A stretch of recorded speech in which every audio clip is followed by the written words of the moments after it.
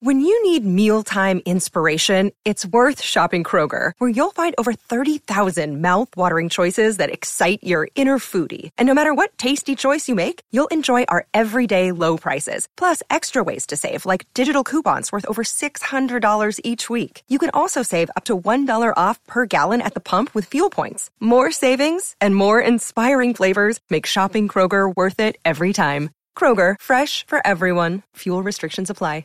Another day is here, and you're ready for it. What to wear? Check. Breakfast, lunch, and dinner? Check. Planning for what's next and how to save for it? That's where Bank of America can help. For your financial to-dos, Bank of America has experts ready to help get you closer to your goals. Get started at one of our local financial centers or 24/7 in our mobile banking app. Find a location near you at bankofamerica.com/talktous. What would you like the power to do? Mobile banking requires downloading the app and is only available for select devices. Message and data rates may apply. Bank of America N.A., member FDIC. Thank you for listening to this Podcast One Sportsnet production, available on Apple Podcasts and Podcast One.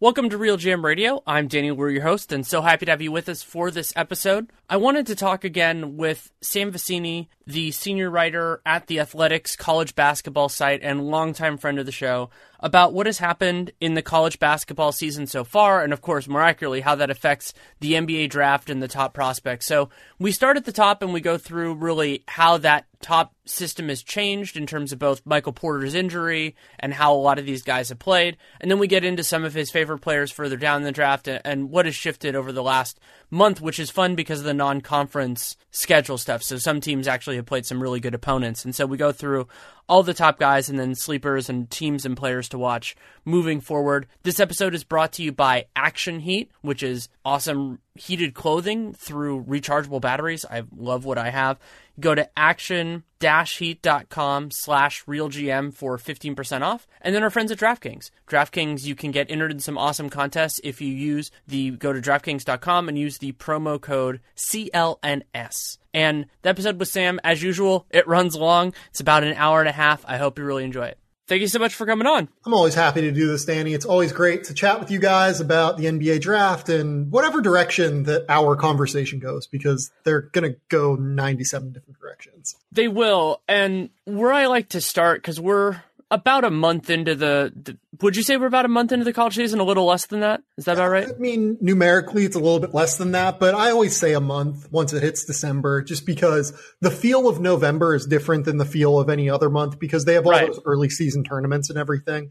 So, yeah, I mean, I'll say a month in. And you're right, those early season conferences, because I think that's going to be a fair portion of what we talk about. What that does is it provides a lot of clarity at certain moments just for where we are at the start, not necessarily where we will be at the finish, because there is a lot of ground between now and then. And with guys that are 18, 19, 20 years old, those months can really matter. Even think about a guy like Joel Embiid, who got so much better during that time, and we've seen where that has gone. But how has this month, we'll start broad and then we'll get specific. How has this month changed the way you think about the top prospects? Like, let's say it's that group of guys that we talked about that were considered for number one. Yeah, I think that we kind of settled on 5 guys, right, that we thought might have a chance. For me, it's kind of settled into 3 now, to be honest. I would say Luka Doncic is certainly one of those guys. I would say that it's impossible not to include Marvin Bagley in that, given how incredibly productive he has been thus far as 18-year-old freshman, just dominating college basketball. And then the third guy I would throw in is DeAndre Ayton. He's shown some warts, but he's also just kind of shown how physically dominant and skilled he's been in a way that translates exceedingly well to the NBA. You know, Michael Porter's injury kind of throws everything for a loop. It would be really hard for me to take Porter over one of those three guys, just knowing what we know now about Porter's injury. And we'll talk about him, I would imagine, in more detailed circumstances a little bit later. And then the other guy that's just kind of fallen off a little bit for me is Mohamed Bamba. If you remember our conversation early in the year, I was a little bit lower on Bamba than what I feel like some other people are around the NBA. And, you know, certainly I've talked to NBA executives who do like Mohamed Bamba a lot more than I do, but I'm just a little bit lower on him coming into the year. And what he has shown so far has exacerbated my concerns more than it's alleviated them. Let's start with Bagley, also because Bagley is the player that you and I have discussed the most off the air in regards to this. And it's another great example of how a player and their reputation can change as we add more data, as we add more of a sample, and as they improve. You know, these are guys that are still game to game getting better. And so I've watched a fair amount of Bagley. I've watched 2 full games, then parts of others. And we talked after the game that they played against Texas in the PK80, and I expressed a little bit of concern, not with his talent level, but with how you implement Bagley's gifts on a successful NBA team. And then in the game I have sitting on my DVR and have not yet watched, when they played in the next round, apparently he assuaged some of those concerns, which you also disagreed with more broadly than, like, you thought they were less strong of concerns than I did. So let's walk through what he is right now and why you think that it could work. So, yeah, I think that we start with what I thought of Bagley coming into the year. The things that I mentioned were that he is probably the best athlete I've ever seen at 6'11". Like, I think that that's just kind of being honest. Like, his mobility is ridiculous. His motor plays the athleticism up. He's incredibly quick. He is very, very explosive. He is incredibly fluid at that size as well. Like, his second jump, third jump, when going for offensive rebounds, like it's like a pogo stick in a lot of ways. So that stuff is all played up at this stage. He's averaging, like, I think if you take out the Michigan State game where he played 10 minutes because he got poked in the eye, he's averaging like 24 and 13 or something absurd like that. He's just so gifted in terms of the way he can affect the game on the glass and scoring the basketball right now, because he's so much more athletic than just about everyone else is in, college basketball right now. The other stuff, though, has been the most impressive part to me. We knew that he was going to be productive. We knew he was going to be, a guy who grabbed rebounds and scored and got out in transition and, could lead the break and do that stuff. The parts that have been impressive to me is that even over this 8 to 9 game sample now, he continues to show flashes about what his skill set could be in the future. So Duke is using him more in high screen and rolls with Trayvon Duval. He'll not just roll to the basket, he'll do short rolls. And then once he gets the short roll, he can make like a left-handed floater, or he can do a ridiculous pass on the move to Wendell Carter and create a basket that way. He can pass out to the corner on the move. His ability to pass in transition was something that he showed a little bit in AAU, but it got a little bit wild from time to time. It hasn't been super, super wild yet, in my opinion, at Duke. So that stuff is all really, really impressive to me. The fact that he has about a 10% assist rate is pretty good for a big man whose primary objective is to score, right? It's not like mind-blowing, but for a guy who's 18 years old, it's pretty good. The defense out on the perimeter so far, he'll get lost, don't get me wrong, and positionally sometimes he's a mess, but the fact that he is able to get down in a defensive stance and cut off penetration from even like hyper quick guards on Michigan State or really, really quick guards on Florida State. He essentially defended out on the perimeter against Florida the entire game against Igor Kulichov. That stuff is impressive to me. So it's not even just like the overall production, which is great, and it's why he'll be drafted as highly as he is. It's the rest of the stuff. And I'll cede the floor to you to discuss what concerns you, because I think it's worth discussing. Like his fit in an NBA system is not necessarily as cut and dry as it is for Mohamed Bamba, for instance, where Bamba, you just plug him and play as a rim running, rim protecting 5. Yeah, and that's a lot of good information about the positives. And I see the positives with Bagley, and it's also worth noting that when you're talking about an 18, 19-year-old player, those positives really do matter, because nothing is set in stone other than a guy if they have like athletic limitations that cannot be rectified. Like with Bagley, he is such a good athlete that the concerns that I'm going to talk about are not death knells. They are not, it's not the end of him as a prospect. But so at a certain point, it is useful to think about what a player can do and how that translates into an NBA role. And as I always do, I separate out offense and defense here. So let's talk about defense first. Defensively, to me, he has the athleticism, certainly the athletic profile, to be an impactful defensive player. And so you can kind of draw two different things there. One is as a center. And so if you're a center, then you need to rim protect. Ideally, you can help a little bit on switches or clear hedges or whatever, you're going to go in that direction. And ideally, you can defensive rebound. And as a power forward now in the modern NBA, you need to be able to defend in space, ideally defend on a switch so you can switch one through four, two through four, whatever you're going to do, and, help with defensive rebounding and all that. And so with Bagley defensively, my concern at the beginning of the year was that he didn't seem to have a ton of the center skill set already. And a lot of times that is hard to develop. It's not impossible, but it's hard. Like if you're not great at reading plays and getting to balls, it does happen that guys get better when they're young, but it's hard. Yeah, I agree. It can be difficult for guys to develop defensive instincts. 18 and 19-year-olds, though, are very difficult to scout from a defensive feel for the game perspective, and that's something I'll talk about a little bit more in depth with DeAndre Ayton. But like Marvin Bagley, if you watched him in AAU, he was never asked to defend anything other than going for steals to get out on the break or try and go for like the spectacular block shot, right? I think that entitlement in a lot of ways, like the entitled nature of elite AAU prospects, probably to blame for that a little bit in terms of why it seems relatively rare for an elite high school prospect to end up becoming a elite NBA defender. Do you think that's pretty fair? Yeah, I think that I do. Like think about who made the all defensive team last year. Jimmy Butler, or wait, that was 2016. We'll go through 2016 just because it's what popped up on my computer, right? So Jimmy Butler, far from an elite prospect, right? Had to go to community college first. Draymond Green, like a 4-star prospect, but obviously had limitations that we all have known about and discussed at length. Paul Millsap, not an elite prospect, ended up at Louisiana Tech. Kawhi Leonard was like a 4-star prospect, was a good prospect, but ended up being, a guy who had to go to San Diego State and learned under Steve Fisher and wasn't like a hyper top 15 prospect. Paul George, another guy, not like a hyper elite prospect. Tony Allen, not a hyper elite prospect. Avery Bradley is kind of the exception to this to me, but if you think about what Avery's game was, Avery was this undersized scoring guard who had to figure out how to do it, right? He was always a pretty good defender in high school, but he wasn't the hyper elite defender that he's turned into. But he is kind of the exception to the rule. You have guys now like Rudy Gobert and Giannis, who played overseas, who have turned into elite level defenders.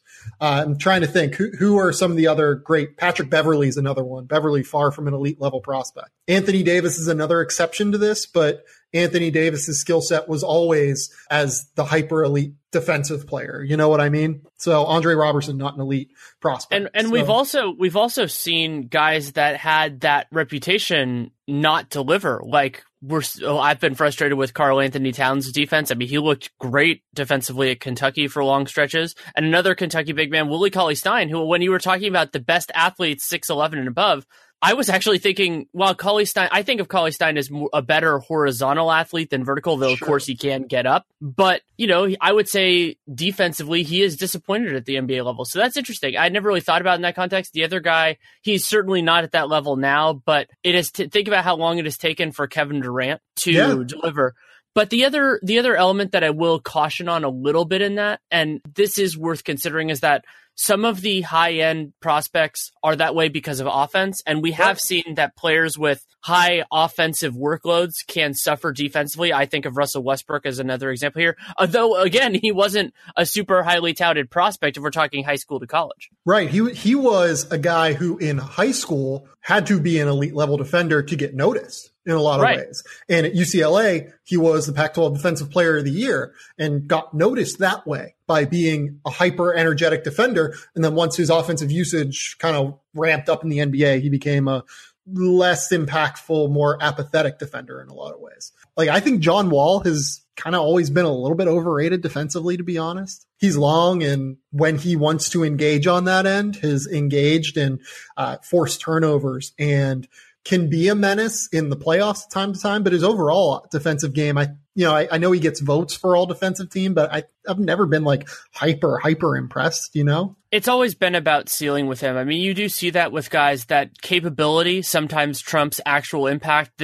I've said this a lot about Andrew Wiggins too. People are like, Andrew Wiggins, like, he's so big, he's so strong, he's so fast. And he is.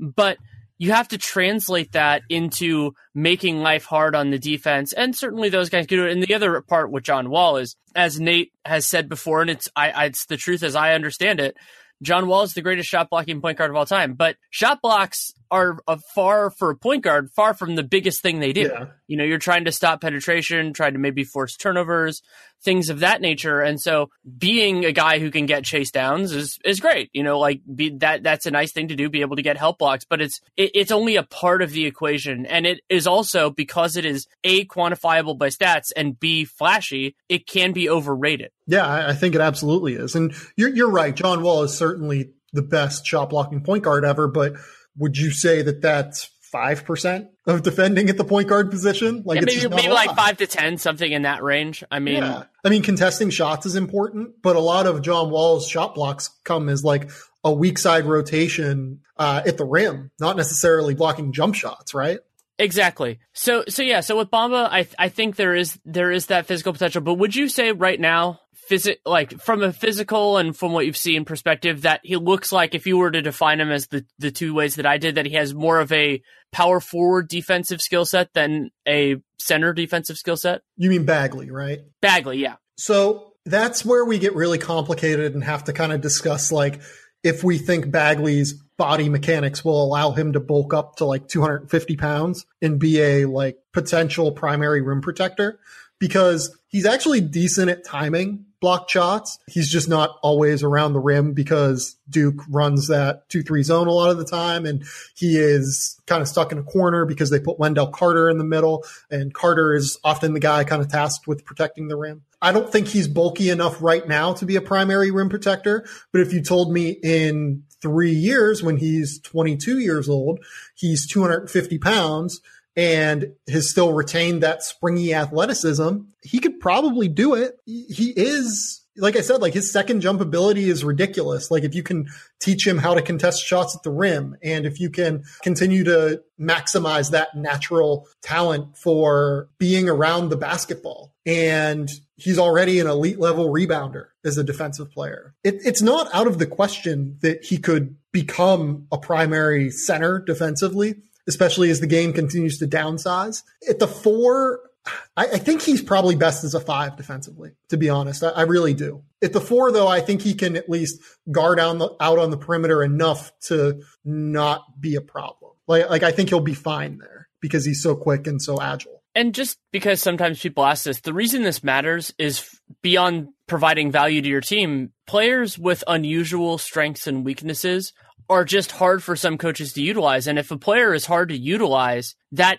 increases the chance that they will be underutilized. And so that's why it really does matter. And so you can it's talk not even about just that. I don't think. I think it's building around that player, like from a front office perspective as well. Yeah, because what you're looking for, yeah, sure, the ideal player to pair with Bagley is going to be a guy who can protect the rim, do all that kind of stuff, and hit threes. Congratulations, there are like 2 of those guys in the league, and neither one of them is going to be available in a trade anytime soon. Well, I think that those guys are becoming more and more prevalent throughout the league, to be sure. But yeah, like Miles Turner would be an interesting pairing with Bagley. Sure. Porzingis would be interesting. Like there are a lot of guys that you can look at and say theoretically, okay, that might actually work. But put it this way, how rare this is that it led the Oklahoma City Thunder to picking Serge Ibaka over James Harden. Like that's how rare that skill set is and how valuable it can be to a winning team, because the Thunder essentially thought, okay, if we keep Serge Ibaka, we can legit just put anyone next to him and be fine. That skill set is just so ridiculously valuable. I will note that there were a lot of other factors in that decision, but You're right that was a part of it. And the whole buzz with unicorns, that was a part of it, it isn't a rare skill set. And we are seeing more of it partially because thankfully big men are now being trained to do a little bit more shooting and in certain cases some guard stuff.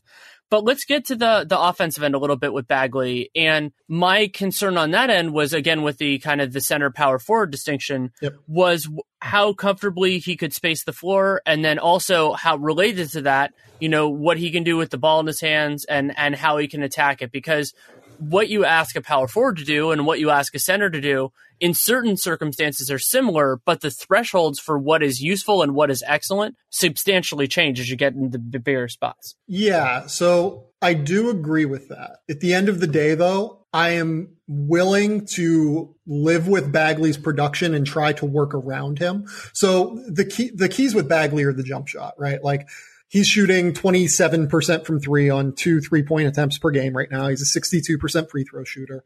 I think he's going to be able to shoot, like maybe not like soon, but I think that by the time he's like 22, he's going to be able to shoot. He's just such a coordinated, fluid athlete that I think the right shooting coach will be able to kind of harness what he already has as a foundation and baseline, right? Like he's a guy that has not like a super hitchy jumper. I think that his rhythm is slightly off coming up from his lower half, and that's what kind of throws it off a bit. But that stuff is, relatively workable. Like he has a very workable jump shot in mind. Where I think that we're going to see questions is there. And again, like, is he the 4? Is he the 5? And who do you pair with him? If he can't shoot, again, you kind of have to pair him with a guy who can shoot in the modern NBA. Otherwise, you're running into similar issues to, I'm trying to think of like an NBA team that kind of has that similar issue right now. Like this, you watch the Kings and they play like Zach Randolph. Bagley's a lot better than Zach Randolph is right now, but like, they just struggle to space the floor because he just kind of takes up too much space and is always. Charlotte's another one of those. Charlotte's a good example too. Yeah, that's a really good one because they play Cody Zeller and Dwight Howard and,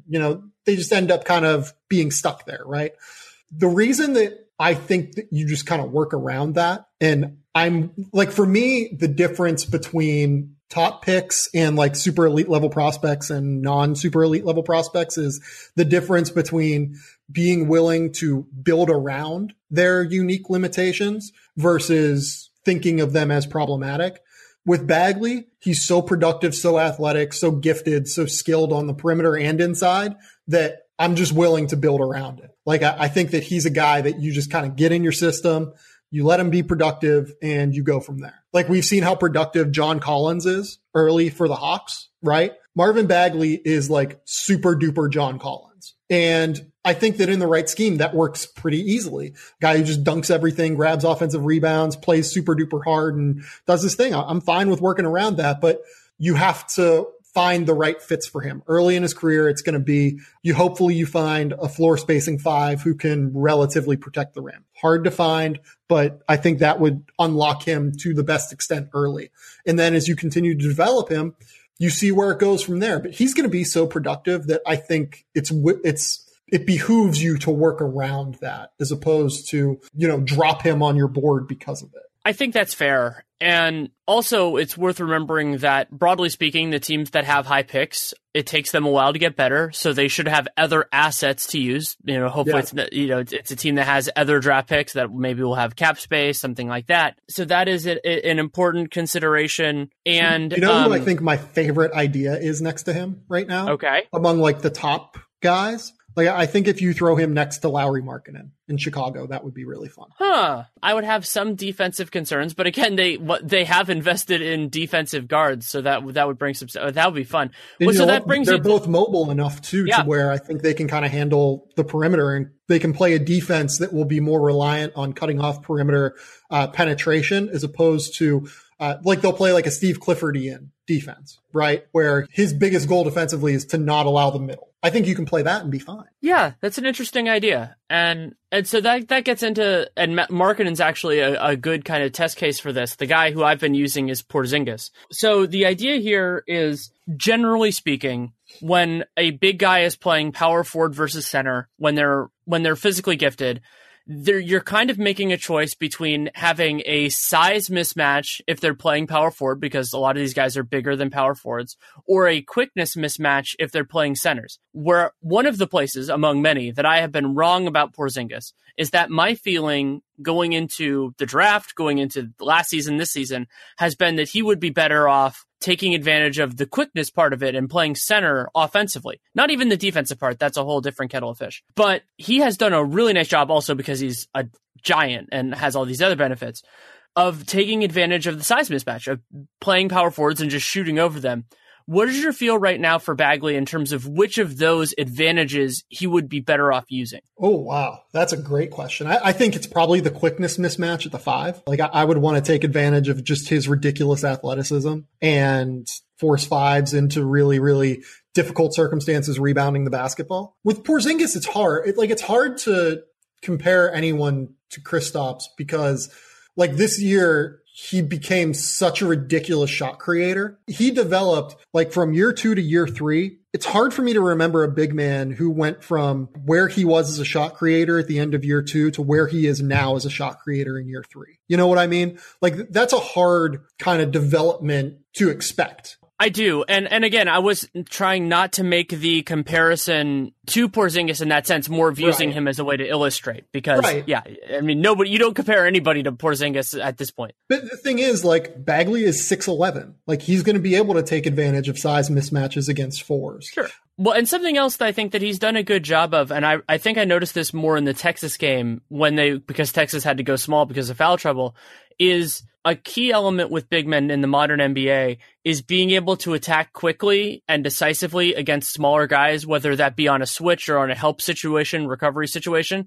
And I thought he did a really nice job against Texas of just getting to the place and exploiting a matchup as soon as he could, because you have to. Yeah, he's very, very decisive. Like, sometimes to his detriment, but he's very decisive. And I guess that when you're shooting 60% from the field and turning the ball over on only 11% of your possessions, that's pretty good and pretty valuable, even though there are occasional mistakes.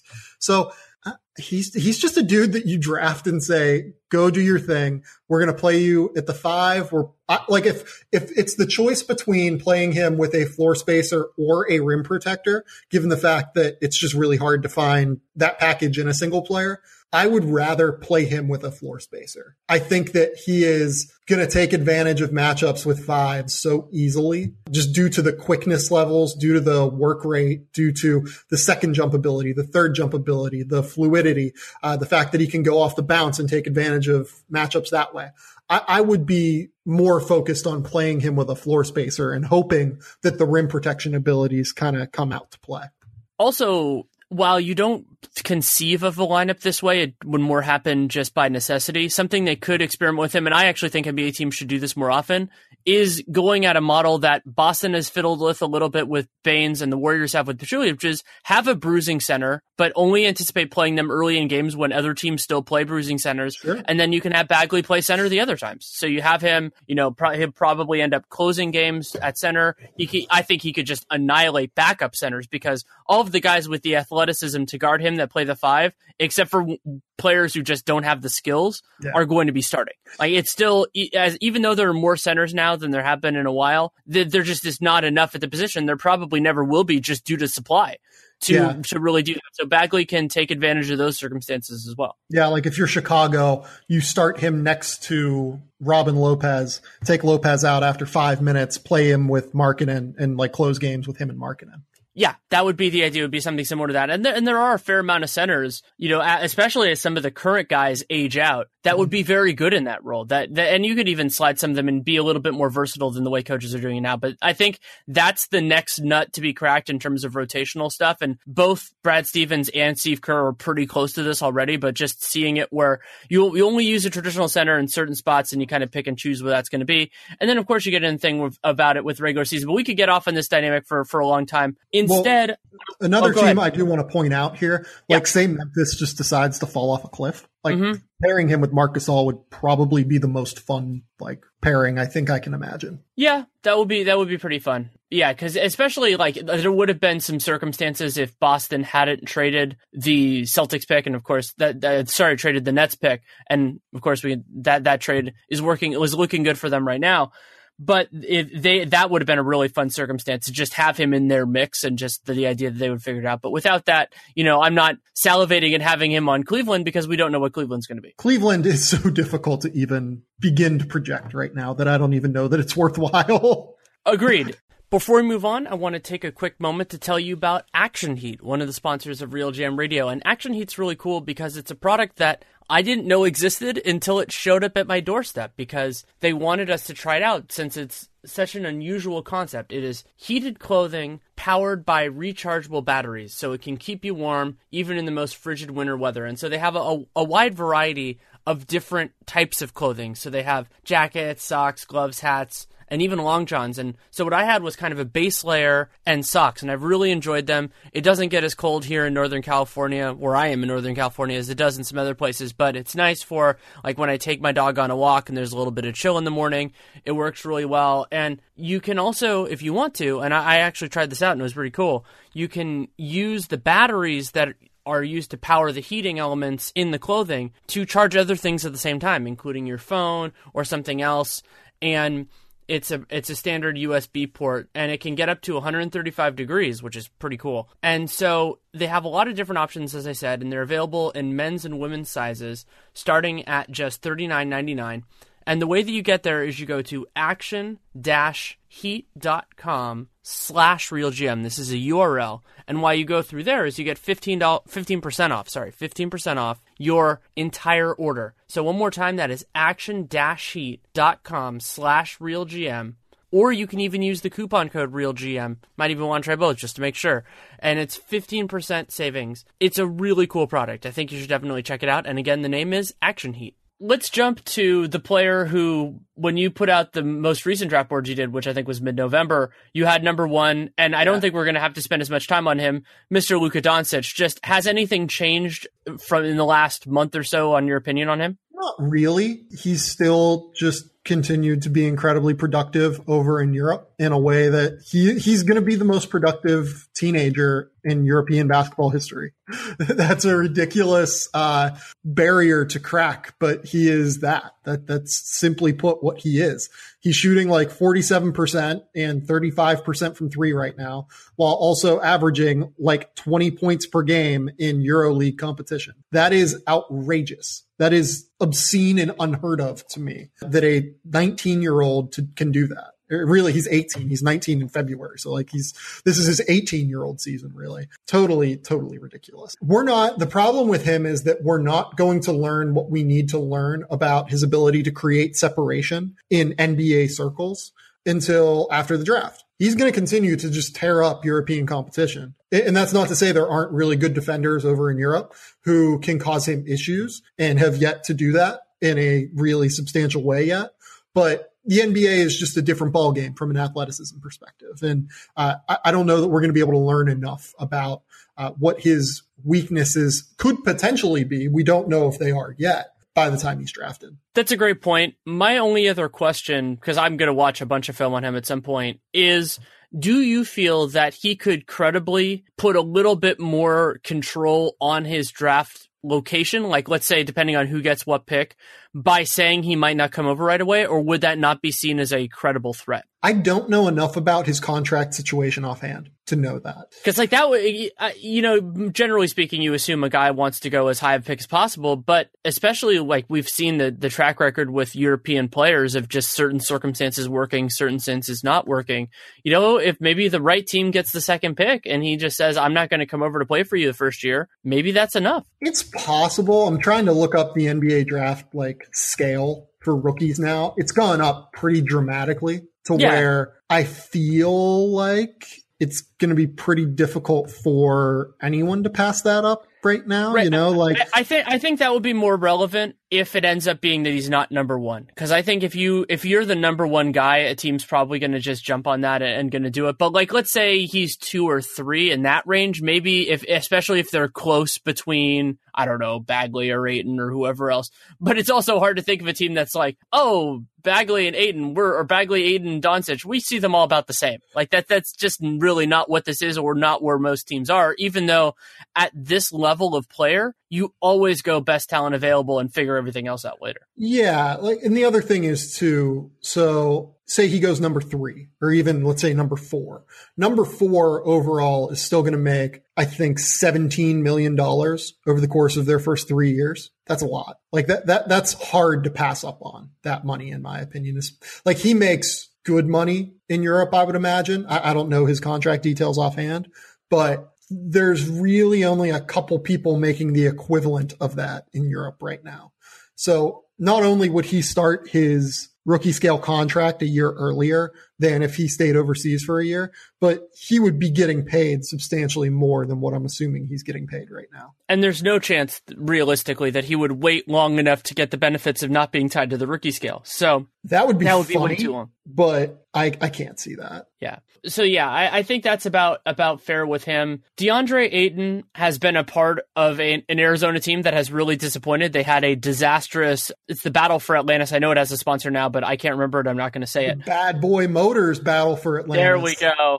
But from what I've heard, I was watching the PK80 instead. It doesn't seem like that really hurt his value as a prospect too much. Is my understanding correct there? I don't think he hurt himself at all. I mean, he's continued to just be an incredibly valuable player for Arizona at this stage. He's averaging 19 points and 12 rebounds and like a block a game. Like he is a double-double machine. He looks like an NBA player out there physically right now. He's 7'1", 260 pounds. And like, it's not like he's overweight. He looks like a behemoth out there, and he moves his feet incredibly well on the perimeter already. He's not overweight at all. He is just a massive human being. Like, he looks like DeAndre Jordan already, like from a physical perspective. It's insane. You know, from a production standpoint, it's been great. He's knocked down some threes. That's been great. Shooting free throws well, doing what he needs to do from that perspective. The defense has been concerning, but it's hard to figure out how much to put the Arizona defensive issues on him versus others. So for people who want to get into the weeds on this, Arizona runs a pack line defense where the entirety of their mission is to cut off penetration into the middle. You'll have like guys help down off the wings at the elbows to cut off penetration and hopefully force a kick out. And then the guy at the elbow has to recover to the kick out, or they have to X out, or they have to do something to, you know, just essentially cut off penetration, full stop. That's not happening at all right now. Their defense is just a total dumpster fire on the perimeter, to where I think it was 42% of opponent shots at the Battle for Atlantis in the half court came at the rim in non-post-up settings, which if you look at like past statistical years, that would have been like one of the top 1, 2, or 3 numbers in the entire country. And all of the other numbers belong to like super high pressure teams like West Virginia and the Citadel, like teams who legit just try and play like 80 possession games, full stop. Arizona doesn't do that at all. So their inability to contain penetration, as well as their desire to play him with fellow 7-footer Dusan Ristic, has really caused mobility issues and inability to contain penetration, which puts a lot of pressure on the rim protection. He's not been up to snuff yet as a rim protector. I do think it's fair to say that. He's late rotating. He gets kind of pinned by either bigger players in Isaac Haas's case or smaller players in the case of NC State, where they play like Leonard Freeman on him. So he kind of forces himself out of position and can't recover. When he's there, he's a deterrent, and it's not like he's fouling too much. He's legitimately valuable. It's just that Arizona's perimeter is putting so much pressure on him that I think it's creating more negative plays than it should otherwise. That's some really good context. I appreciate you having that. How do you think he's looked offensively? Great. I mean, he's shooting 64% from the field. He has like a 70 true shooting percentage. He's shooting some threes. In terms of being able to create his own offense, he can do it occasionally out of the post, but so much of it is he is just so much bigger than everyone else and can jump so much higher than anyone else that he eats on the offensive glass. He, eats on, lob plays, and he can step out and stretch it. His ceiling is legitimately a gravity threat like what DeAndre Jordan is, where he can just get higher than literally everyone else. So he's the biggest lob threat in the NBA, except he can also shoot threes and pop. Like, think about how valuable that is for a second. Yeah, I mean, I remember the first time I saw him. I mean, the physical potential there is crazy. And I've wondered, especially because of the concerns with his motor and everything else like that, about it's like, oh, well, when he goes against guys his size and physical ability that'll struggle, there aren't many. There are like 5. Like, you don't have to worry. Yeah, you don't have to. parallels Shaq kind of to that point. And Shaq was better at getting to his thing and being aggressive. But when you reach a certain threshold, those concerns do matter because smaller guys can still pin you, smaller guys can still get in some issues. But it is worth considering and appreciating that there will be very few of those guys. And so the right coach, the right motivation, the right system can even push it beyond where he is right now. Karl Anthony Towns was huge in college. Like we can just like he was 7 foot, 6'11", 240 pounds, right? DeAndre Jordan looks considerably bigger than Karl Towns on the floor. He is probably 1.5 to 2 inches taller. I think he's a little bit longer, and he's already like bigger and more built than Towns. That's crazy. And then you add with the fact that he can do some of the stuff that Towns does. I don't think he's as natural a passer as what Towns was in college. The general skill level is probably just a little bit lower than what Towns was, but when you're that big, it just doesn't matter. He does need to improve and that's comparing him to Karl Anthony Towns. Karl Anthony Towns is on the short list of the most talented big men to come into the NBA in the last decade. Yeah. So like, that's where I get to with Ayton, to where like, I think in terms of ceiling, his ceiling is higher than anyone else's in this draft. I don't really have a problem saying that at this stage. He is just so much bigger and so much stronger and so much more fluid. Like you watch him move his feet on the perimeter defensively. Like he can like he's not going to be like cutting off point guards necessarily, like the quickest point guards, but you can leave him out on an island against like twos and not get murdered. Like he's not going to do it great, but like for a guy that's 7'1", 260 pounds, you can leave him out on an island against twos. That's ridiculous. Like you can kind of let him hard hedge and he'll recover back because of his length and everything that he does. It's crazy to me. He is Joel Embiid without the defense right now. Like Joel had the natural shot blocking ability from a young age at Kansas. He had the natural footwork where he could rotate over and just be a ridiculous rim protector immediately. He's Embiid without that right now to me. And yeah, that's probably the most valuable part of Joel Embiid's game right now. But even without that, Joel Embiid would still be considered one of the best young players in the NBA. So that's kind of where I'm at with Ayton. Like his ceiling is higher than I think anyone else's in this draft. I would agree with that. And there are concerns as to how likely he is to reach even like his 90% outcome just because of the motor stuff. But that does still matter because what he could be is absolutely incredible. I'll let you choose for this. Do you want to talk about Bamba or do you want to talk about Porter? Let's talk about Porter just because it'll be relatively quick. So Michael Porter is now out for the year. He is having back surgery. He is having a microdiscectomy where it's essentially like he has some sort of bulging disc in his back and they have to remove something that is causing issues for his nerves. So like for people who remember the initial injury of Michael Porter and like what it was diagnosed as, it was like a hip injury and then it was a leg injury. And then it was just announced that he was having back surgery. I think that's why it presented the way that it did early on with like kind of differing ailments. You know, it was kind of just impinging upon his nerves a little bit. So he's having this surgery and he's expected to have a full recovery. It's still worth pointing out though, that according to Jeff Stotts from In Street Clothes, I would say maybe he is the preeminent injury analytics expert, right? At least of public people. Yeah. So according to him, 3 out of every 4 players who have disc surgery on their back have a reoccurrence at some point. The factors that he has in his favor are that he is younger and the surgery is a couple of, lumbar points higher than where the typical microdiscectomy occurs. So there are points in his favor, but there's also a pretty negative point there where 75% chance of recurrence is a little bit scary, I think, for NBA teams. He also now gets the Josh Jackson type power to wield a little bit more control over his outcomes because this is largely going to be a medical records issue. And so if he wants to do that, he certainly can. And I mean, when you have a back issue like this, it's the type of thing that you really do need to see records on. And also, we'll see how active he wants to be in workouts. And now he's kind of at the mercy of how these other guys look, So I would say, and I think that's actually a good way to start talking about Bamba, because to me, Bagley and Doncic in particular have basically said, okay, like we've done well, like we've pushed beyond basically they've turned some of the question marks into positive answers. Yeah. And Ayton, to a point, has done that. He's done less of that just because of the system and everything else like that. Bamba, to me, has certainly not been awful in any way, shape, or form. No. But he is concerning to me in the way that his offense was always it was always more of a ceiling play with him than expected value. Like, it was like, oh, he could be an intriguing offensive player.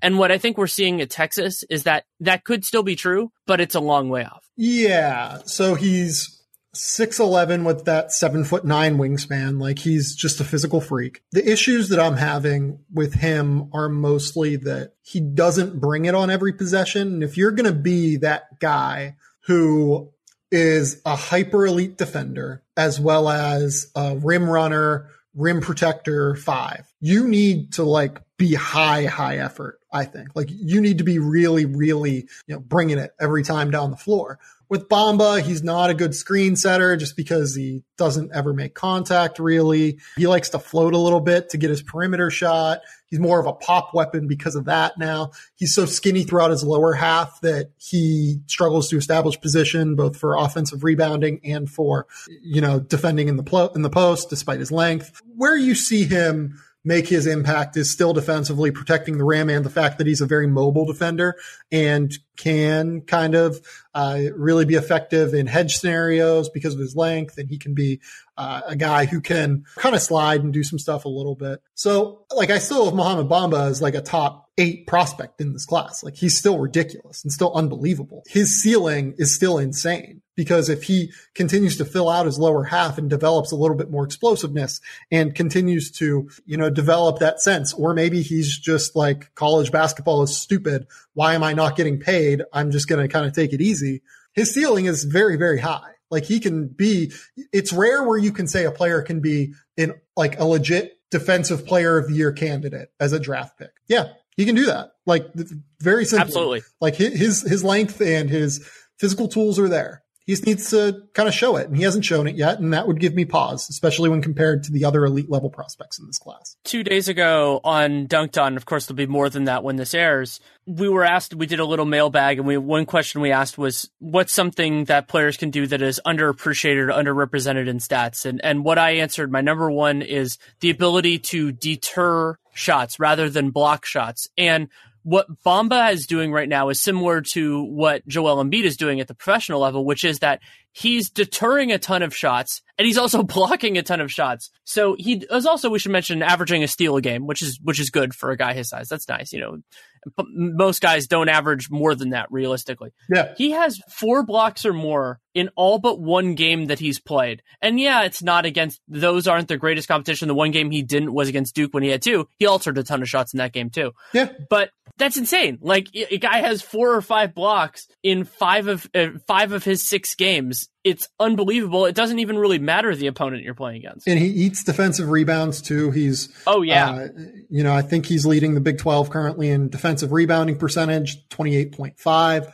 So like, he's not a bad player by any stretch of the imagination. I do not mean to say that when I say I'm a little bit worried about him. I'm just a little bit worried about him. I'm not a lot worried about him. Like, his ceiling again is still like legit all-star level NBA talent who can alter games defensively in ways that very few players, even on the NBA level, can. It's just a little bit worrisome to me, just a little bit in terms of effort. So like, for instance, like right now, I would probably take both Jaren Jackson and Colin Sexton over. That has to do mostly with the fact that I think their offensive games are a little bit more translatable. And I think I trust their mentalities a little bit more. But if Bamba kind of sits down and decides, I want to be the best defensive center in the NBA and I'm going to do whatever it takes to do that, he will be that guy probably. Like, he genuinely will be that guy. And he can also, I don't think he's ever going to be, built, but I think it's going to be easier for him to put weight on his frame than it was for like a guy like Thon, where Thon is just, I thought of his frame as just being a little bit smaller. And so Bamba will probably have to make that choice. We talked about this with Bagley about what level of bulk versus quickness he wants to have. But that's why you have an NBA team and their professional development and all of that. And I think that he has the capability of, he's not going to be all things to all people because because even defensively, because very few people ever are. But I think he can reach a really healthy point. Totally agree. 100% agree. This isn't, again, like I have taken Bamba like just out of that top tier. That top tier would be number 1 draft picks in a lot of classes. Just because he's not there doesn't mean I don't like him as a prospect. I really like him as a prospect. I think he would be an excellent top 5 pick in a lot of different drafts. Just a little bit worried. Just a little bit worried. That's all I'm saying. Well, and having him with Jaren Jackson is appropriate because Jackson doesn't have the same defensive ceiling. I think Jaren Jackson could be a wonderful defensive player, but you see how he can contribute to a successful NBA team on both ends of the floor. It will take him some time, just like it will for any young big man.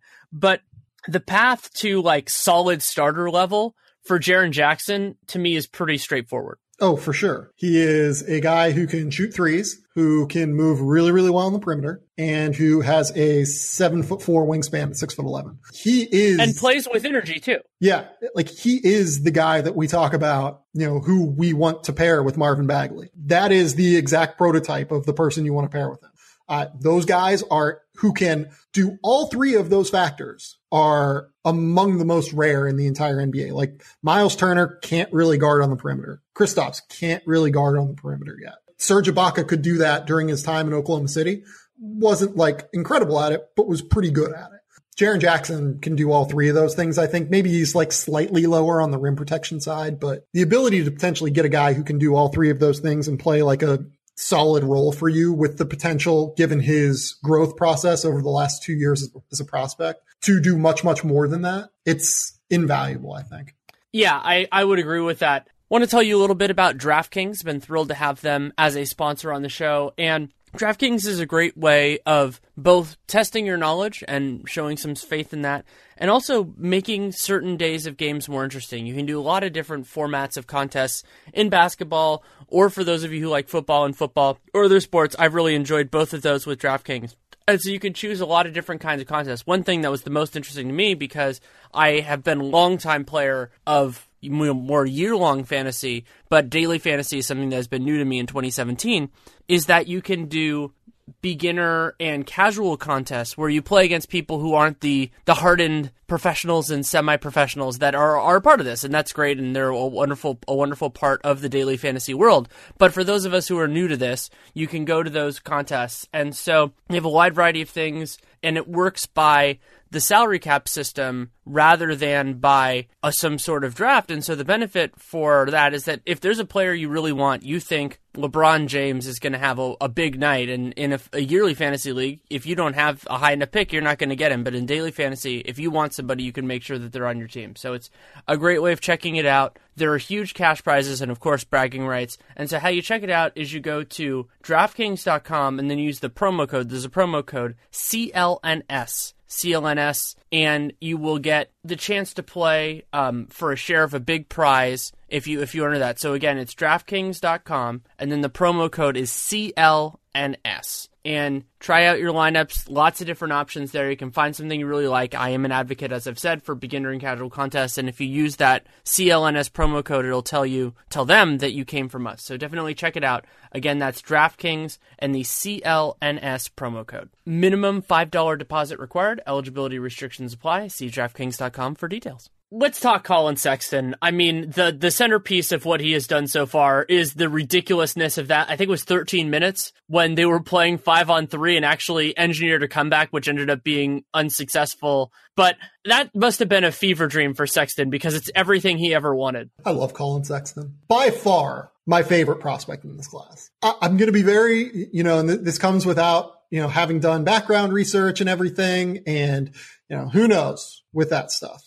not just for Sexton, but for everyone. But that dude is my favorite guy to watch in this class by far. And it is due to the way that he has a flair for the moment. He wants the ball in his hands at every point. He wants to destroy other teams. He wants to absolutely end them. And it's incredible to watch. Like, for instance, they played UT Arlington, who's a really, really good mid-major. And it was a 3-point game with 50 seconds left. And he clears out everyone, clears them out. Eric Neal and him had been kind of like going back and forth all game. Eric Neal's undersized point guard for UT Arlington. He'll play pro for 10 years overseas, probably, leading the country in assists right now. Really, really good player. He looks at Eric Neal, tells him exactly where he's going. He points to the rim, nods, says, let's go, drives right by him like it's nothing because he has that little hang dribble that's impossible to time for opposing defensive point guards at the point of attack. Drives right by him, finishes through contact and one, basically ends the game until UT Arlington makes a miraculous comeback because Herbert Jones has a ridiculously terrible 5-second violation under the UT Arlington basket. So UT Arlington gets a second chance to tie this game or win this game. And Neal tries to isolate on Colin Sexton. And Colin Sexton's like, this is me and you. I'm going to take this defensive assignment on. Cuts him off and ends the game. Like, did not allow even a remotely viable shot.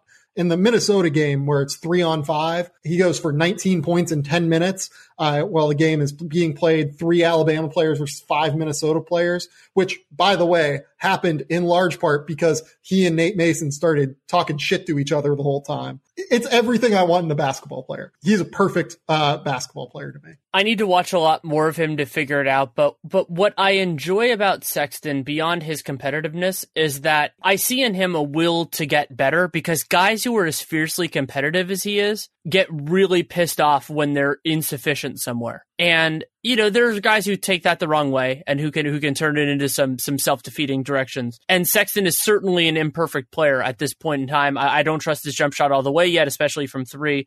But I do like it. I need to watch more of him. But yeah, I mean, to be the number 1 point guard in this class as of right now, even with the concerns he has, is impressive. And he could certainly, he's probably in that, it's hard with this class, whether it's tier 2 or tier 3, just with how you see those other top guys, but that's a good place for him right now. Yeah. Like he's not perfect. There are still questions about his ability to make plays for others. Although, he did that at Hoop Summit last year. Like, he was fine as a playmaker whenever he was asked to do it. He definitely sides more toward wanting to create for himself. His jump shot has been really good so far, but it's still a question, I think, long term. Like, it's not the most fluid looking or prettiest looking jump shot. It's just little stuff comes up. You know what I mean? Where you wonder, and you wonder if the edge that he plays with all the time and that edge that he plays on all the time could end up being more negative than positive sometimes. Like, he's already now gotten into quite a few incidents this year. Little stuff like that is going to pop up on the fringes, but ultimately, right.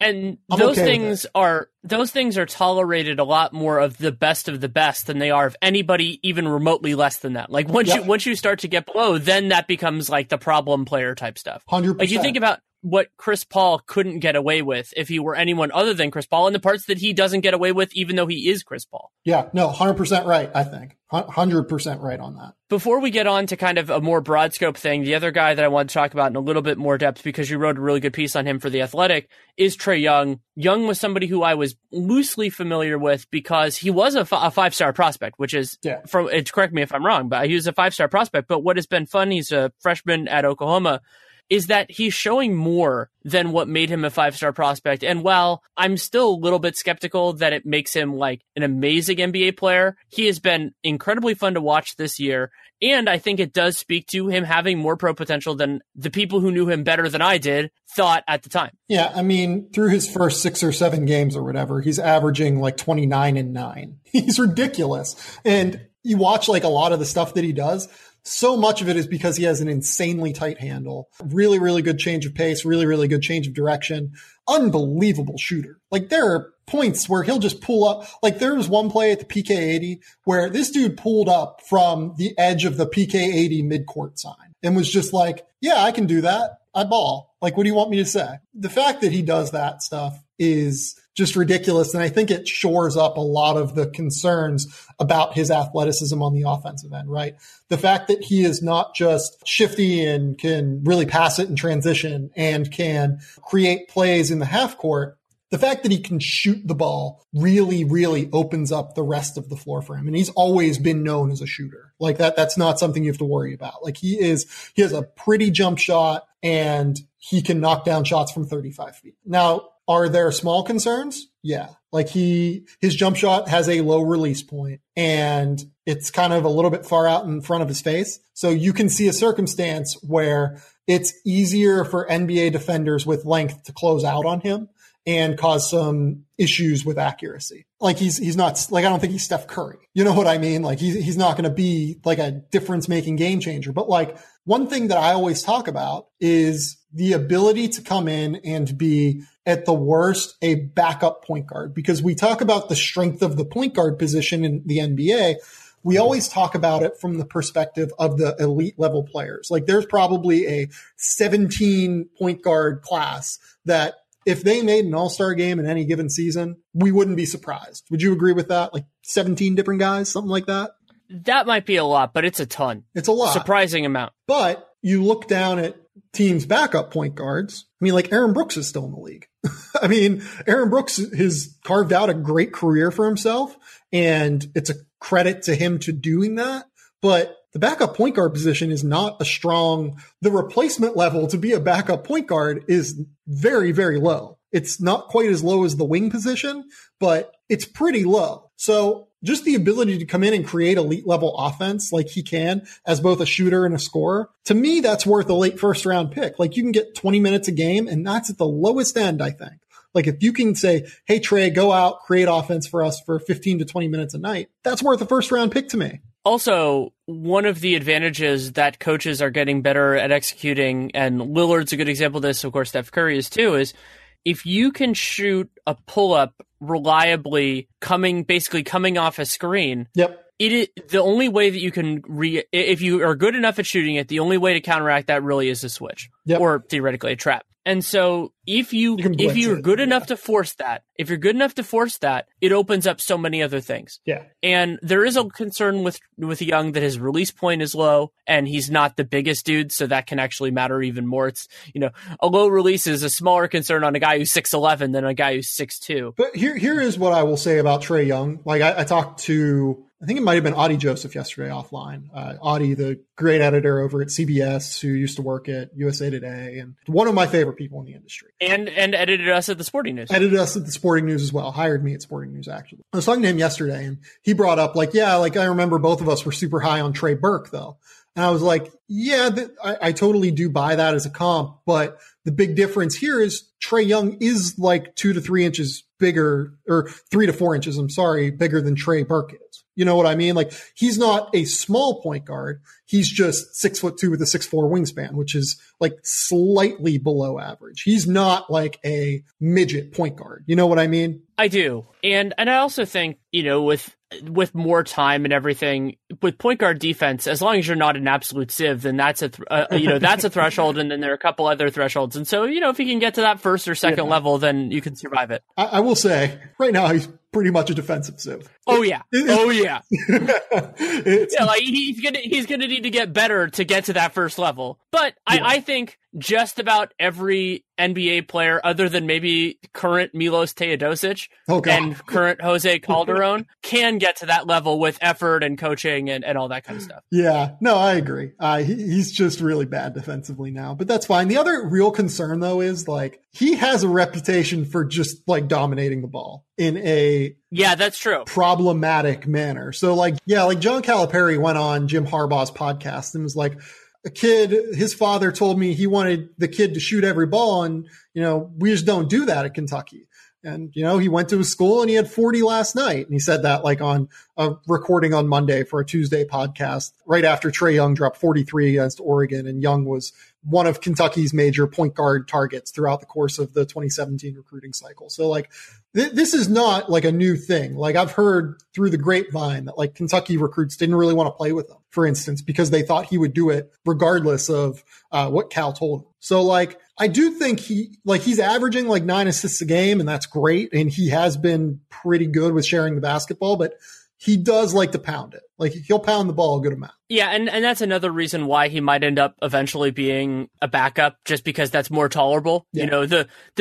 Beyond the athleticism concerns, there's a reason why Lou Williams' ball works better as a second team thing than a first team thing, both in terms of execution, but also in terms of, let's call it, team happiness. Exactly. Yeah, that's 100% right. We can go a little bit more broad scope here with the remainder of the show. Sure. And so I think just with who has really helped themselves so far in this time period, and then if there's anybody who you think has really hurt themselves. Who I think has helped themselves. outside of those top guys, like, I don't know that a ton of guys have really like tangibly changed their stop. Zanan Musa, over in the Adriatic League, like he's from Bosnia. He plays for, I believe Cedevita. I'm sorry. He's been really good, like really, really good. He's averaging like 20 points a game right now. Again, 19 years old. That's really hard to do over there.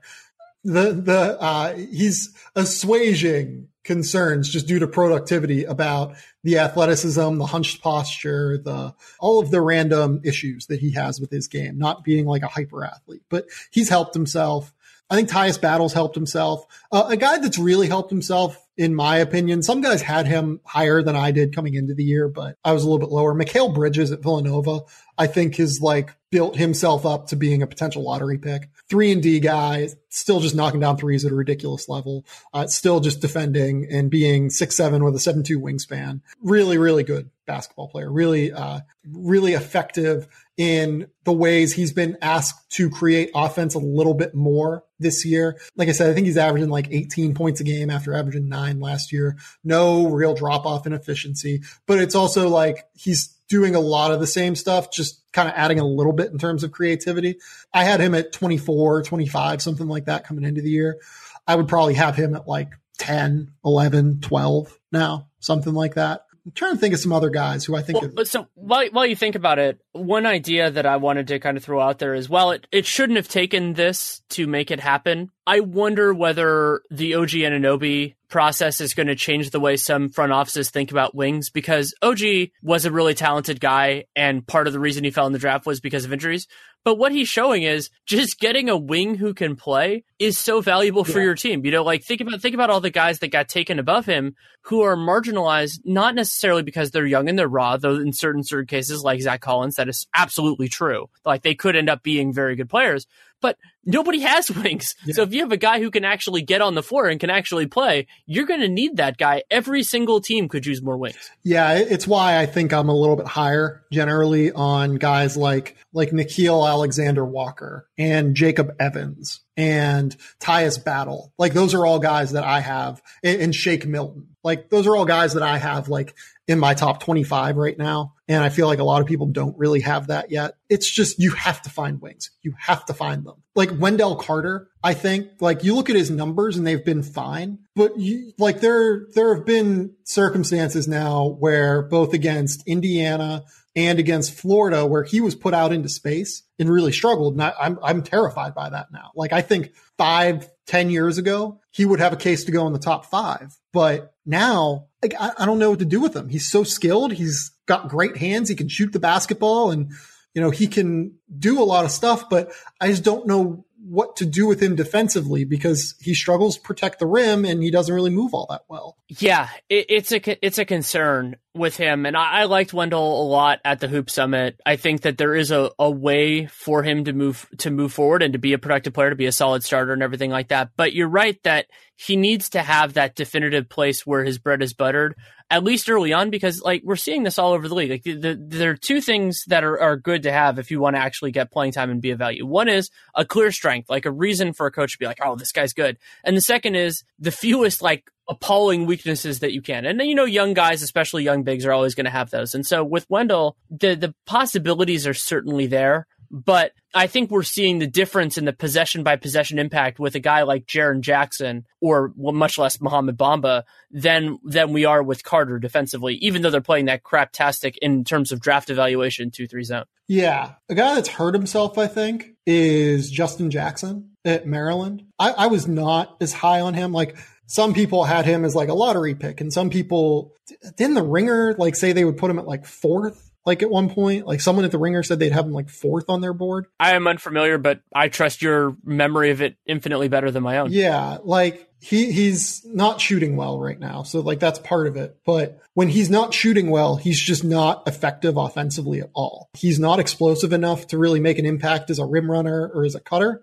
He is not a good enough passer to create plays for others attacking closeouts, or now that teams don't even really have to close out on him, he's just not a good enough playmaker to really see stuff around the court. The 6'7" with a 7'3" wingspan stuff is great, and he's a solid defender, but Like, I don't know what to do with him if he can't play offense at all. And he's not like a hyper elite defender, you know? So he's a guy I would probably have like 30, 35 right now, as opposed to like 25. Yeah, I haven't watched much of him yet, so I'll definitely say it's fair. And then another thing, just in terms of I would say for me that so far, none of those kind of like next tier down bigs, even below Wendell Carter, have shown something to make me think that they should be higher than that. Like, I watched a little bit of Nick Richards at Kentucky. He's fine. He's not a bad player in any way, but I would love to see one or two of those guys, and it's not going to be Mitchell Robinson because of his crazy circumstance. Yeah. I would love to see one or two of those guys at least jump one level. It'd be great if they jump two, but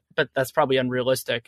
And we haven't seen that yet. And like, even if you're looking like a backup center, you know, that's to me a late first round pick at best. Like to that point, like Robert Williams right now at Texas A&M, I don't know that he's shown anything new. Like I don't think he's really developed beyond the point of where he was last year. That's fine. Like, he's still a really, really good basketball player, and Texas A&M's really, really good. I think he's like a mid first rounder. Like, I think he's like a top 20 pick. And some people like thought, oh yeah, he could be in the mix for number 1 this year. I don't think he's that. Like, I think he is just like a borderline starter in the NBA, and that's great, but it's just not super exciting to me either. Chimezie Metu is interesting. He's now shooting threes. Like, that's a significant impact. Like, if he can legit knock down threes as a trailer in transition, or, you know, coming off of pick and pops, that's really, really valuable. But I don't know, man. Like, it's still so early that I try not to be overreactive too with a lot of this stuff. I had Tyus Battle like in the bottom third of my first round. He's been really good, but I wouldn't move him up or down right now, really. DeAnthony Melton hasn't played yet. I'm not going to move DeAnthony Melton because he hasn't played yet. You know, it's just, I'm just kind of taking time and waiting for this thing to roll out. But, you know, I'm okay moving stuff on the margins, I guess. Yeah, I would say that's fair. And it's going to be a long process this year. And I think I was thinking about this as you were kind of talking about some of the perimeter players. Ooh, and can I actually give one name real quick, though? Of course. While you're talking about perimeter players, Jalen Hudson at Florida has been really good. He was a guy that at Virginia Tech, I kind of always talked about on the periphery, like, I like this guy. He's 6'6". He can create, you know, kind of interesting, you know, needs to shoot it off the dribble a little bit more as a sophomore. He became a catch and shoot guy. He is awesome at Florida right now. Like, he can shoot off the bounce. He's just a shot maker through and through. He has a fluid jump shot now.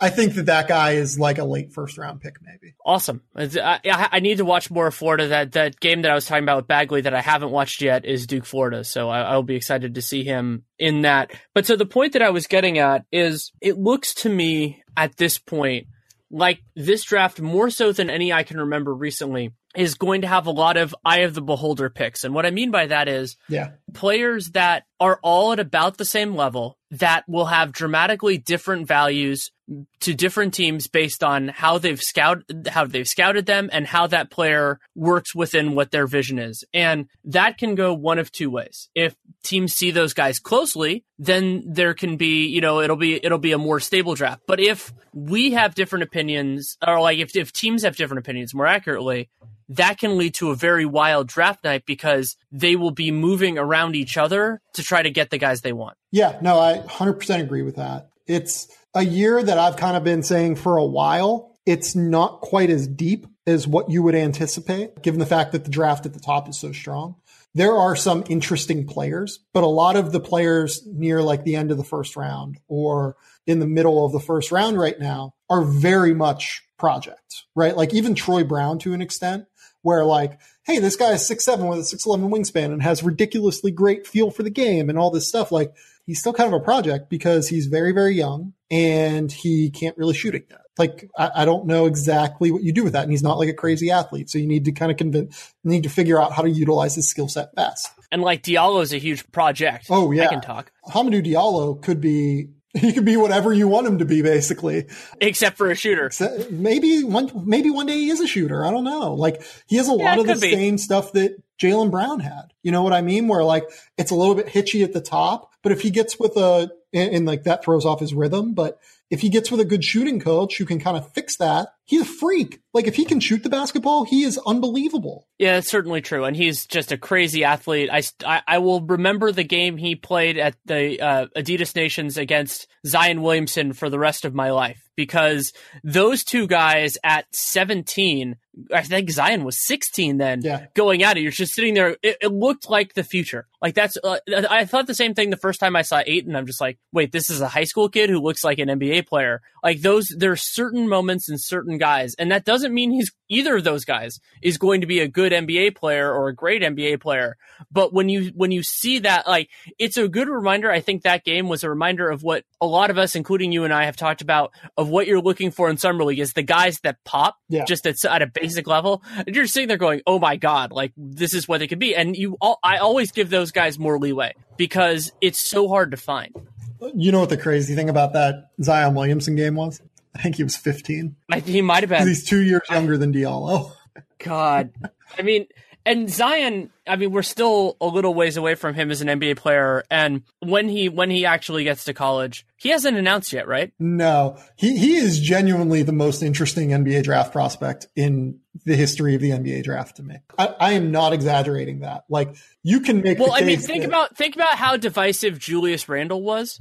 And now imagine if Julius Randle was one of the best athletes in high school in the last decade plus. Yeah, no, he is 6'7", 270 pounds, and he is a defensive end, except who can throw down 360 reverse dunks.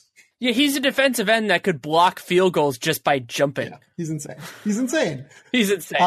So there are three other guys I wanted to talk briefly about with you. Okay. I hope that two of them is one of them, but go ahead. Maybe not, because they're just players that I think listeners of this podcast who are more, I always think of it as more NBA people than college, even though these guys all go to major schools, brought up. And that's the Miami guards. So you have Bruce Brown and Lonnie Walker, because it's so weird. First of all, we talked about how there are no wings in the league. And you know, I think you can make an argument that they're probably, you would know better, but they're both twos at this point. But it's so weird to have two lottery caliber wings on the same college team. It's very strange.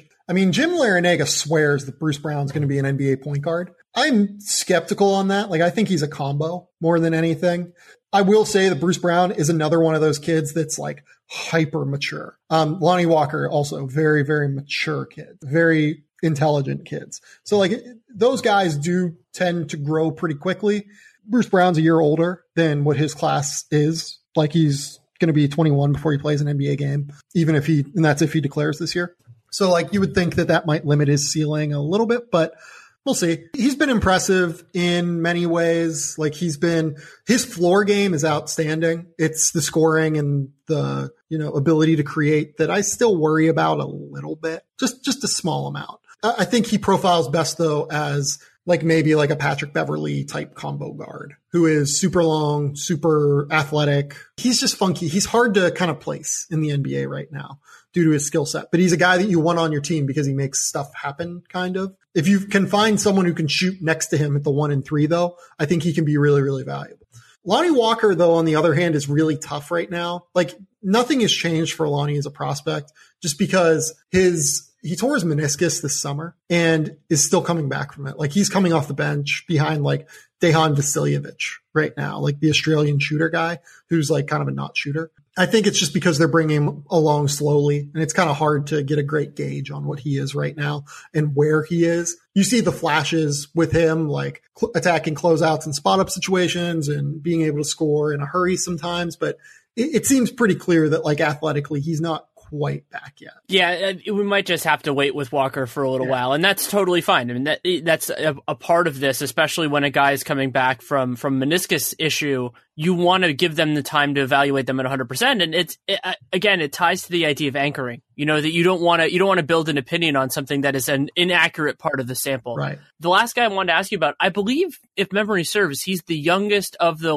lottery guys by a little bit, and that's Kevin Knox. Yep, this of is the Kentucky. guy I wanted to talk about. I'm really glad you brought him up. Knox, I mean, I think back to to when I've seen him a couple of times in person and watched him a couple of times on film. I vacillate more than with almost any other high-level prospect with him, of being like, oh, I'm a believer in this guy too. Really? Him? Like that is usually not the way it ever happens for me. No. But I also haven't watched a ton of him at Kentucky yet, so I wanted to touch base with you. Yeah, I can totally buy that. He is very inconsistent right now, or at least as inconsistent as a guy who is averaging 16 points a game on like an above average true shooting percentage can be. Kevin Knox is a 6'8", 6'9", 7-foot wingspan, 220 pound, like prototypical stretch four in today's NBA. And the jump shot, he's shooting 35% from three. I think he's going to be a shooter. Like I look at the mechanics. I look at how fluid he is coming off of screens, shooting on the move. I think that dude's going to be a shooter in the NBA. Like as soon as he gets to a situation where he can just run off screens constantly and practice running as hard as he can into a jump shot and exploding upward, I think that dude's going to shoot the hell out of the ball in the NBA. You add that with the athleticism. He is someone who I think his athleticism might get a little bit overrated, because I don't think he's super shifty from what I've seen so far. It looks like he has like not quite as stiff of hips as Harrison Barnes, but it looks like he has a little bit of that going on. But if he can become the shooter that I think his jump shot portends, with just the rhythm that he has and the fluidity that he has, how good it looks coming out of his hand, I think he has a ceiling that is maybe not as high as the highest guys in this class, like not in the top tier guys, but I think after that, it's hard to find guys that have a higher ceiling than him. I think from what I know now that Knox has the highest gap between ceiling and floor of anybody, at least in last year's class that I knew well. And this year, I the only guy that gives me pause is Ayton, because Ayton's ceiling is so ludicrously high that if he just doesn't apply himself, that might be. But that's intriguing with Knox, the fact that he could do it. And also you talked about, the issues with his hips and other things like that. And I've seen some of that too, is the idea that if he's playing the four, a lot of that stuff matters a little bit less. It matters more in the modern NBA than it did before, because you're still going to deal with guys on switches and things like that. But I think he can parlay some of that into advantages. But you're right that sometimes there are elements of athleticism that are overrated and elements of athleticism that are underrated. Like I think in certain circumstances, especially if you're not a rebounder, straight vertical is overrated. Yeah. Because it's not something that applies, and lateral quickness is underrated. Yep. And I would say, broadly speaking, it's not athleticism, but effort is underrated. And so Knox is concerning in that way because he's good at the things that get overrated and bad at the things that are underrated. But if he's a four, then some of that stuff works out. That said, we just talked at length about how valuable threes are. And if he can do that, it just makes him so much more important and so much more useful in the league. Yeah, like I'm not unconvinced that his ceiling can't be like Paul George, who can like actually play some threes. George is a little bit shiftier than what Knox is. I don't think he has it with the ball in his hands. I think that's the part of Paul George that Knox doesn't have. Paul George didn't have that though when he was this young either. That's true. And like Knox, yeah, because he played 2 years at Fresno. Is that right? Yeah, and like Knox is fluid enough with the ball in his hands to where I think he could develop it. The more I watch Kevin Knox, the more I kind of buy into it, because I was on your side of it. Like when I just kind of watched him in spurts in high school, where I was like, I get it. And then like the first 2 games at Kentucky, I was like, yeah, I don't know. We'll see. The shot looks projectable, but we'll see.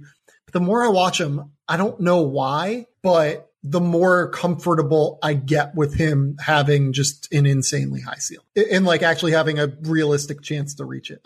Other than the jump shot, there's not really much else to base that on, but I think a lot of it does come from the fact that I buy the projectable jump shot enough to where I think I would have him ahead of Miles Bridges right now. Wow. And it's mostly due to ceiling. Like I feel confident with what Miles Bridges is going to be in the NBA. He's going to be I think he's going to be a starter. I think he's going to be really valuable. I think that Miles Bridges is going to cover up a lot of holes for NBA teams, right? He's going to be athletic. He's going to allow you to play small. He's going to allow you to play big by being able to play the three. His jump shot looks a little bit better this year. There's a lot to like about Miles Bridges, and I am still very high on Miles Bridges. I just think that the ceiling for Knox is a lot higher. And that's why I'm a little bit, why I've kind of gotten there with him. It's totally due to me thinking that the jump shot is as projectable as I think it is. But he seems like one of those players where if the jump shot comes along and once you hit that like open floor spacing of the NBA, that the rest of his game could come along really quick. Remember like Kawhi Leonard, and I'm not comparing Kevin Knox to Kawhi Leonard at all. When Kawhi's jump shot came along, it allowed him to get reps developing the rest of his game, creating shots off of closeouts and creating shots in other varieties of ways because teams had to respect the jump shot so much. I think you could see a similar development process to that with Kevin Knox because right now, like teams don't totally respect the jump shot yet, and they close out a little bit more under control, like totally under control, basically, just because they believe that they would rather have him take that shot than kind of try and attack. But he's still not quite fluid. It's not fluidity with the ball in his hands. He just doesn't have the handle yet, I think, to take advantage of that. I think that if he keeps getting reps with a jump shot that is trustworthy, that you're going to start seeing the ball handling kind of come along a little bit quicker. Yeah, it's fascinating with him. It's more of a bet than any, like it is. And it's also, I would say it's also a bet on the surrounding talent that you have in the NBA, because you know that if he's going to be on a team with any credibility, that they're going to have somebody who can get him the ball, ideally two guys. And so maybe he doesn't end up, I don't trust his handle enough to really have him at this point be a grab and go guy. He could eventually get there. I don't write off any guy now coming into the league who has athleticism. I don't write them off in that way. Yeah. But if he just, if when the shot goes up and when somebody gets a rebound, if he's just one of the guys that runs out, he can do a couple different things there. He can throw down if he has to. He can shoot. And the bigger point, so that's in transition in the half court, is just that he's not going to have to do as much. And then if he develops all that, then you can use it. It's a little bit different than college in that sort of a way, because that talent is going to be there, because if it isn't there, then the team just sucks. Yeah, I don't really have anything to add to that, to be honest. Like I said, with Kevin Knox, I'm just betting, basically. It's an informed gamble because I've done this long enough now to where I can kind of pick out these little things, but I understand that it's a gamble. You know what I mean? I do. Just because I how I am with this sort of thing. While we were talking, I looked up. I'm like, I wonder where the Lakers, where their 538 projection is right now. They're projected to end up with the 6th worst record, which would mean that if that held in the lottery, which of course it wouldn't necessarily, that the Sixers would get the 6th pick in this draft. Yeah, that would be pretty. Woo! That would be fun. That'd be really fun. That'd be great. So now we will have a very brief conversation about if that happens. What would you enjoy? What would you want to see happen there? At number 6. Because remember, they would have the assets to move up a little bit. It's going to be very hard if this top is as good as we think it is to move up into it. It's going to be almost impossible, but not impossible. So let's say that the top 3 go, just the top 3, right? Bagley, Porter, and Ayton are gone. Number 1 on my board for them would probably be Michael Porter. That would just be ridiculous to me. It'd be Kevin Knox, except a more polished Kevin Knox, right? Right. And you could theoretically, I could totally see them going Porter, Simmons, Covington, Embiid, starting all 4 of them. Yes, easily. They're doing it now. Basically, he's like super charged. Yeah. I think second for them, I think I would probably go Jaren Jackson. I think that would create a really interesting dynamic defensively for them, because I think that they would retain mobility while still being able to space the floor offensively. And anytime that you can be bigger, you want to be bigger. If you believe that Ben Simmons it would be a wonderful hedge on Embiid's health. Yeah, that's because you and I talked earlier about how Jaren Jackson's path to being a solid starter is pretty clear cut. Right. So if you have a guy that good on a rookie scale contract for 4 years and then team control after that, you will have him if you want him for the entirety of Joel Embiid's contract. And so you can work with that. And also if he ends up being good and Joel Embiid stays healthy, you can trade him. Right. I think that next would be Knox for them. I think that would be good. I would be totally fine for that for all the reasons that I just kind of stated and laid out. I think then Bridges probably, just a pure lineup connector. I would probably then have Bamba, just because that's, but I guess that you don't really need to go that much farther, because if you're talking 6, then these guys aren't going to get there. But like that would be where I would have them, I think. Just for my own entertainment, just having Sexton on that team, I wouldn't start him in all likelihood, just because of the challenges with Ben Simmons. But just having him for when Simmons sits would make them even better of a league pass team than they already are. Yeah, but you know what? They have Markelle Fultz, and I still am a major believer in Markelle Fultz, regardless of what the issues are right now. Right, and with Fultz, like my idea is that I actually like him better with Simmons and theoretically with Embiid than without. Like I trust his ability on off ball in some ways more than I'm saying on ball he's going to be a dynamo. And also, like, Sexton is a hedge he's not a hedge in the same way that Jaren Jackson is, because Jaren Jackson could actually replace Embiid if need be. Sexton absolutely could not. That's only primarily for my amusement. It's like I want the players that I think would be fun on the teams that I watch everybody, but on the teams that I watch a little bit more of than anybody else. But yeah, Knox is fascinating, and it is the other possibility there at 6 would be that it would open the door for them to make a trade for somebody who is already in the league who is very good. Yeah, I think that would make sense. The other guy that I would just kind of throw out there as a dark horse, I think Mikal Bridges would be a stud on that team. Like, you just throw him next to Robert Covington and next to Ben Simmons and next to Joel Embiid and put them with a JJ Redick or whoever. That team would be impossible to score on. Right, and the other part of the goal, first of all, they could use that moving down, sort of like the Wolves did in the Jimmy Butler trade, though that trade was insane for a million reasons. They could do that there, or they could theoretically, if Bridges stays in that like 14-15 range, depending on where their draft their own pick ends up, they could maybe even try to move up there and get him using some of their other assets. I mean, let's be clear here. If the the Timberwolves like kind of knew what they were doing in terms of drafting, they could have ended up with John Collins, theoretically. OG Anunoby. Like, I really like Lauri Markkanen, and I'm not saying they could have ended up with Donovan Mitchell on that team would have been hilarious and in some ways great. Well, they couldn't have gotten Mitchell, could they have? Because they moved down to 16. Oh, yeah, that's right. That's right. They moved down to 16. I was just thinking about the idea of if you played Mitchell, Jimmy Butler, Andrew Wiggins, and Karl Anthony Towns on the same thing, would the ball just like split into like 5 different basketballs and they can all shoot at the same time? So like they could have ended up with John Collins, OG Anunoby. I mean, they're not going to take Kuzma at 16, but like they could have. God, he's been so much. I didn't watch that much of Utah because last year, I mean, other than UCLA, I didn't watch much Pac-12, but he has been so much better than I ever thought he would be. Yeah, I mean, me too. I was relatively lower on Kuzma than what most people were. I just didn't do enough homework into it, I would say. Just didn't do enough homework into the work level, just how good of a dude he is. If I'd have done that, I'd have had him higher. But that was just one that I missed on. He's better than he was at Utah. Let's kind of be clear on that. And Utah never utilized him in the manner that he should be utilized in. But he's been awesome so far. He's been probably the 5th best rookie, something like that, 4th or 5th best rookie. Yeah, I mean, he's in that conversation. I mean, it's also hard because he's scoring a ton and he's been great in that way, but he's been bad defensively, which comes around. And so it's not so much like, I would say he's probably been maybe even 3rd or 4th best so far, but how you project that out. But he's been wonderful, and it's a delightful story. And, the Lakers are relevant in a lot of these pictures just because they're one of the few teams that's going to have cap space, and they are the Lakers.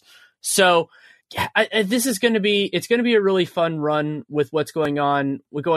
Is there anything else you want to talk about? NBA, college, whatever? I don't think so, man. I think we've kind of run through everything I've got right now. Yeah, and there will be a lot to watch. Of course, people can look at your work for The Athletic. It's something I'm going to try to tweet them out when I have the chances. Well, it's probably not going to become columns, though I advocated and wanted to become the executive producer on them last time. I'll try to tweet out those games that we've chosen as like good college games for NBA fans to watch, and I'll try to make a bigger point of that. Yeah, I need to do a better job of that too. Like I should probably have our because like you have that document that you shared with me. I should probably do that to help you out a little bit more too, just from like some of the guys that you don't necessarily know. Like tonight, Chandler Hutchison and Troy Brown are playing. Like, do you know who Chandler Hutchison is? I know who he is, but I don't know that much about him. Yeah, so like he's like a 6'7" with a 7-foot wingspan, 3'4" from Boise State, who's really good. And I had him at like 35 on my mock draft in mid-November. So like that's not something I would expect you to know, but it's something that's probably worth sharing. Nice. So as always, thank you so much for taking the time. Of course, man. I will talk to you soon, and thank you all for listening, everyone. Thanks again to Sam Vecenie for taking the time to come on. You can read him at The Athletic, specifically the Fieldhouse, the college basketball site. And you can also listen to his Game Theory podcast, which he does regularly. And I was actually a guest on his show that came out Monday night. We didn't record these at the same time, but because it took me a while to edit, they came out at about the same time. We talked about the Eastern Conference. And you can also follow him on Twitter at Sam_Vecenie. That's SAM_VECENIE. Fun time of the year for this show and, of course, all my other work, just because we're getting a sense of teams, but still a lot is changing around. And I'm excited to go in a lot of different directions with this show, of course, for the time being. And there are always angles to do as we kind of go through December. And, of course, this year, December is very different than in other years because we had those extra weeks of the season at the beginning. So this is more like around Thanksgiving or even before that. So lots to keep an eye on. And I'm probably going to do more in the general realm than specific teams, because when you do specific teams, you often narrow the field, as interesting as some of them are. I love the podcast I did with Derek Bodner, but you want to kind of keep those limited to when there's a real big story. So that's going to be more the angle I go. But of course, your insight is always appreciated, good, bad, or indifferent. Danny Leroux, NBA @gmail.com is the single best way. If you take the time to write it, I will take the time to read it. You can also hit me up on Twitter @Danny Leroux, but it's not as good.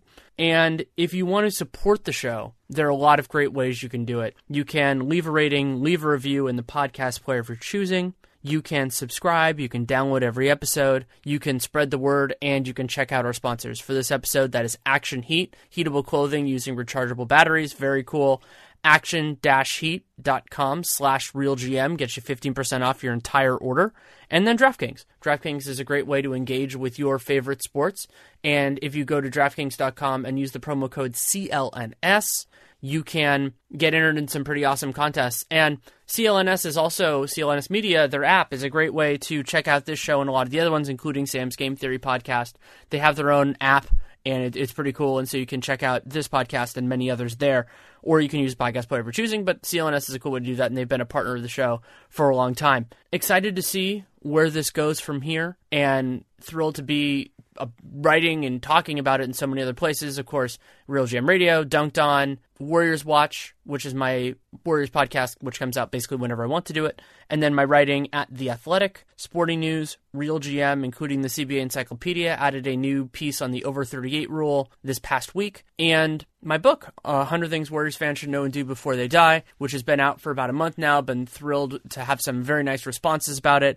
Done a couple of signings as well. So if you want to get it, you can. You can get it as a book. I prefer local bookstores, but you can also check out the Kindle version is on Amazon. And then Triumph Books, which is my publisher, their website has a PDF version. It has ebook versions, so you can be able to find it there. It does not have an audiobook version. If there's enough interest, maybe I'll either do it myself or wrangle somebody else into doing it in the future, but not for right now. Got plenty of other things going on. So thank you so much for listening. Take care and make it a great day.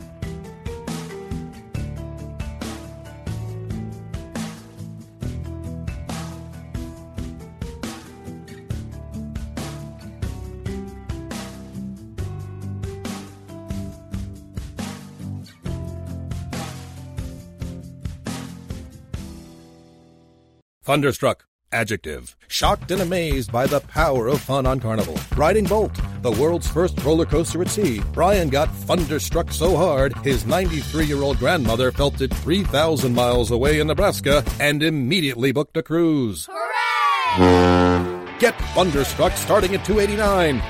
Carnival. Choose fun. Cruises are in U.S. dollars per person, double occupancy. Taxes, fees, and port expenses additional. Restrictions apply. Full details on Carnival.com. Ships registry, Bahamas, Panama. You want to go. Yes. Go travel. Go explore. Go find a new city. Go reconnect with friends. Go have fun. That's why we created OnGo, the trusted rapid COVID-19 self-test. OnGo gives you accurate COVID test results and peace of mind in just minutes. So anywhere you go, you know. You'll know if you're COVID-19 free, and you'll know you're protecting loved ones. OnGo is readily available at letsongo.com, Amazon, Walgreens, or Walmart.com. Use promo code ONGO15 for 15% off at letsongo.com today.